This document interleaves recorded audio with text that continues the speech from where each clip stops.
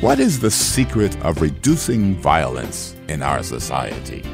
Welcome to Daily Direction, helping you discover the truth of God's Word with UMI founder and chairman, Dr. Melvin Banks. When we see violence and other evil actions all around us, not only in the streets, but also the greed and cheating in politics and the corporate world, we ask the question, what causes such lawlessness? And most importantly, how can we reduce it?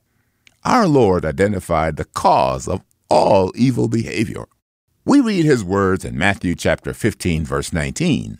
From the heart come evil thoughts, murder, adultery, all sexual immorality, theft, lying, and slander.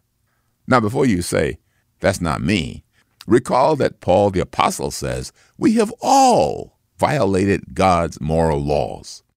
So, since we are all prone to evil, and evil originates in our core, our heart, we cannot hope to change our outward behavior unless the core is changed. Yes, we can and must treat symptoms of injustice by fostering justice and equity, living out and practicing love. In fact, good deeds of love, justice, and equity help soften the inner core and point people to the one who can change us on the inside, the Spirit of God.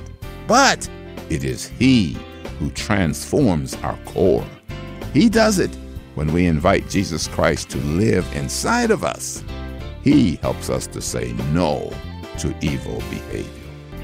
Thank you for listening to Daily Direction.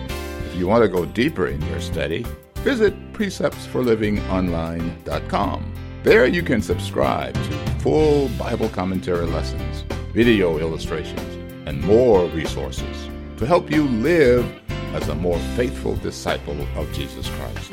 Visit preceptsforlivingonline.com and get your resources today.